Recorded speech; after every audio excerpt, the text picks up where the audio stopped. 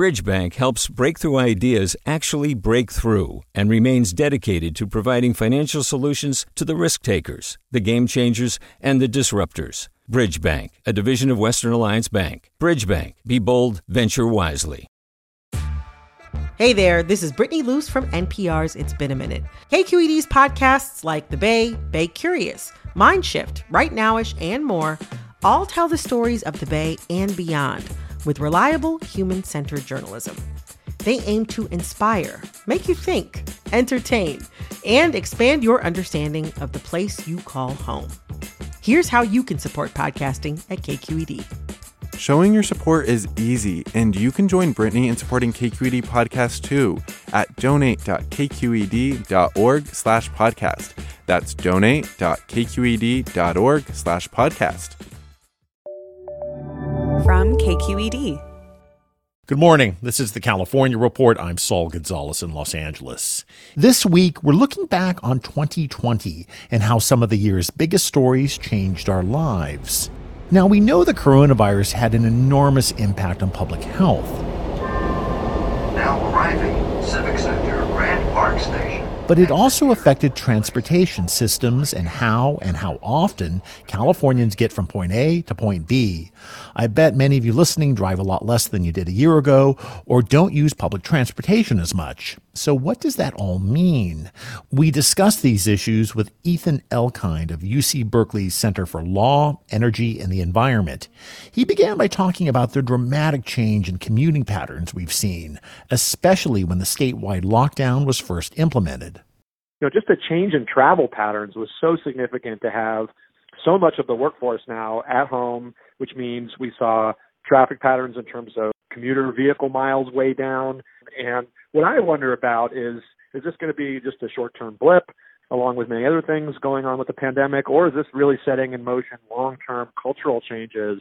And I really think we are going to see some long-term cultural changes coming out of this, that these in-person meetings, the idea that everybody has to be in the office all day long, all week long, I think that is going to go away to a large extent. I think we kind of ripped the Band-Aid off on all the technologies that have been in place for a couple of decades at least now, but weren't completely culturally accepted in terms of using, email and Zoom meetings and just working remotely. Let's talk about mass transit. The pandemic turned a lot of subways, buses, and passenger rail systems in California into really rolling ghost towns with way fewer passengers.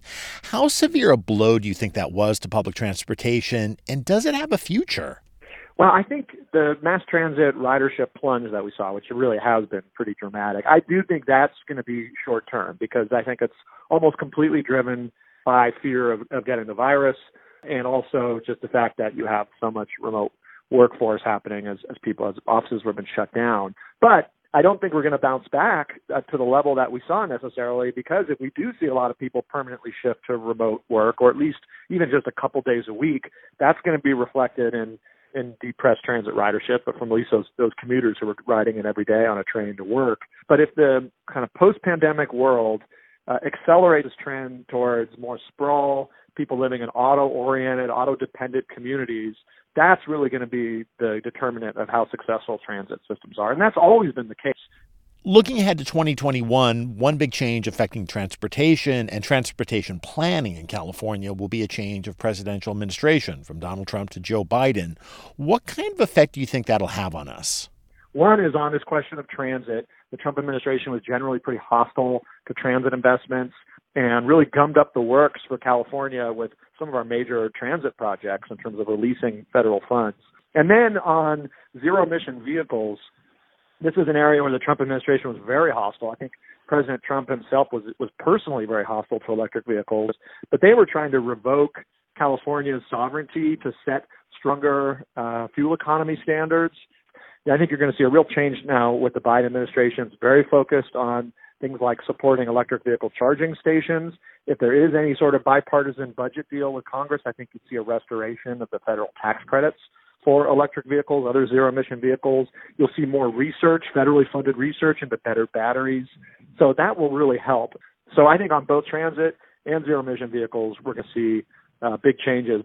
All right. Ethan Elkind with the Center for Law, Energy, and the Environment at UC Berkeley. Thanks so much for joining us. No, thank you, Saul. Great to be with you. Hi, I'm Sasha Khokha, host of the California Report magazine. Every week, we bring you stories about what connects us in the giant, diverse Golden State. Because what happens in California changes the world. I love this place. We were once seen as like the place to be, California. The land of milk and honey. That's where you go to Sunshine State, but we just have challenges right now. KQED's California Report magazine. New episodes drop every Friday, wherever you get your podcasts. Hey, it's Avery Trufelman, host of Articles of Interest, and I've got to say, I've been a fan of KQED ever since I was a little kid, and I would come out to San Francisco to visit my grandma. It was just what we'd always turn on every time we got in the car, every time we were making dinner and turning on the radio. It was always KQED.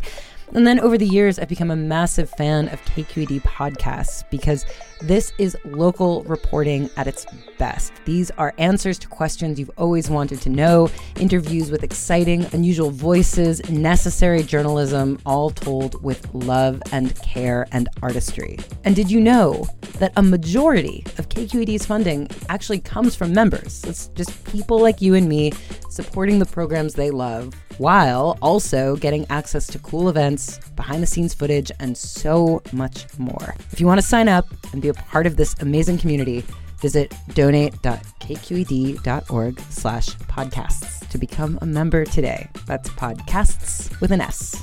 Thank you for listening, and thank you for your support. And now to a transportation story from California's past and a current twist to it. 5 years ago, Volkswagen was in the news for all the wrong reasons. Volkswagen revealed that as many as 11 million diesel-powered cars worldwide could be affected by software that was designed to cheat on emissions tests. VW's cheating was partly discovered by California air quality regulators, but not before the company had sold or leased 85,000 of its dirty diesel cars to unsuspecting California drivers. One of them was Bob Merlis in Los Angeles, who was shocked when he discovered he had been duped and was driving a car that was polluting up to 40 times more than Volkswagen said it did. When the scandal broke, I felt a palpable sense of betrayal. Obviously, if I'd known it was, poisoning the atmosphere, I wouldn't have bought it in the first place. In a settlement with the state of California, the German car company agreed to pay $423 million into a special state-administered fund to help fight air pollution. Fast forward to today, and Volkswagen is hoping to restore its image in California by introducing a new all-electric SUV into the Golden State's auto market, the company's first such vehicle here. LA Times automobile writer Russ Mitchell says the SUV's success in California, the largest vehicle market in the country, is crucial to VW. This is incredibly important to Volkswagen in the U.S. and in California. In fact, Scott Keogh, who heads the North American operations for Volkswagen, calls it the most important launch for Volkswagen since the Beetle. California environmental regulators say they don't forget the cheating Volkswagen did in the past, but argue that if the state is going to meet its goal of phasing out all new gas-powered vehicles in the state by the year 2035, the cooperation of companies like VW is essential. But lots of California drivers, like Bob Merlis, who got burned by the VW emissions cheating scandal, say they want nothing to do with the company. As far as I'm concerned, what they did is irredeemable. It was criminal, and it was perpetrated on me and lots of people I know and the atmosphere. I've just moved on from Volkswagen. Meanwhile, the fallout from Volkswagen's so-called Dieselgate scandal continues. Earlier this month, the European Union's top court ruled that Volkswagen broke European laws by installing its emission cheating devices.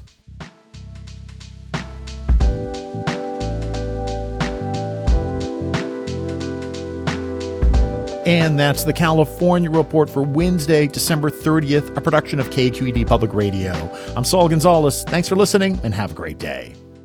Support for the California Report comes from Earth Justice, a national nonprofit law organization fighting for the right to a healthy environment. Earth Justice, because the earth needs a good lawyer.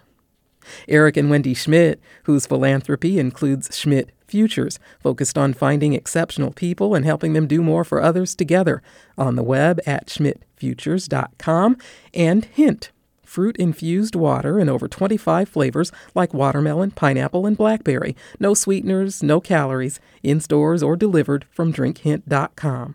Do you love learning about the San Francisco Bay Area, its history, its people, its unique blend of cultures? Then you should check out the Bay Curious book. I'm Katrina Schwartz, editor and producer on the Bay Curious podcast, and I'm here to let you know that for the month of May, we've worked out a sweet deal for KQED podcast listeners.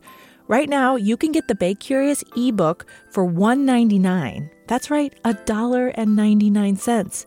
Just search for Bay Curious wherever you get your ebooks or find a link in our show notes. This offer does expire at the end of the month, though, so you'll want to act on it fast. Happy reading!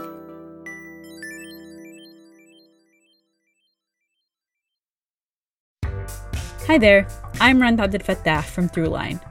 If you're listening to this podcast, you know that KQED produces exceptional storytelling that keeps you informed, inspired, and entertained.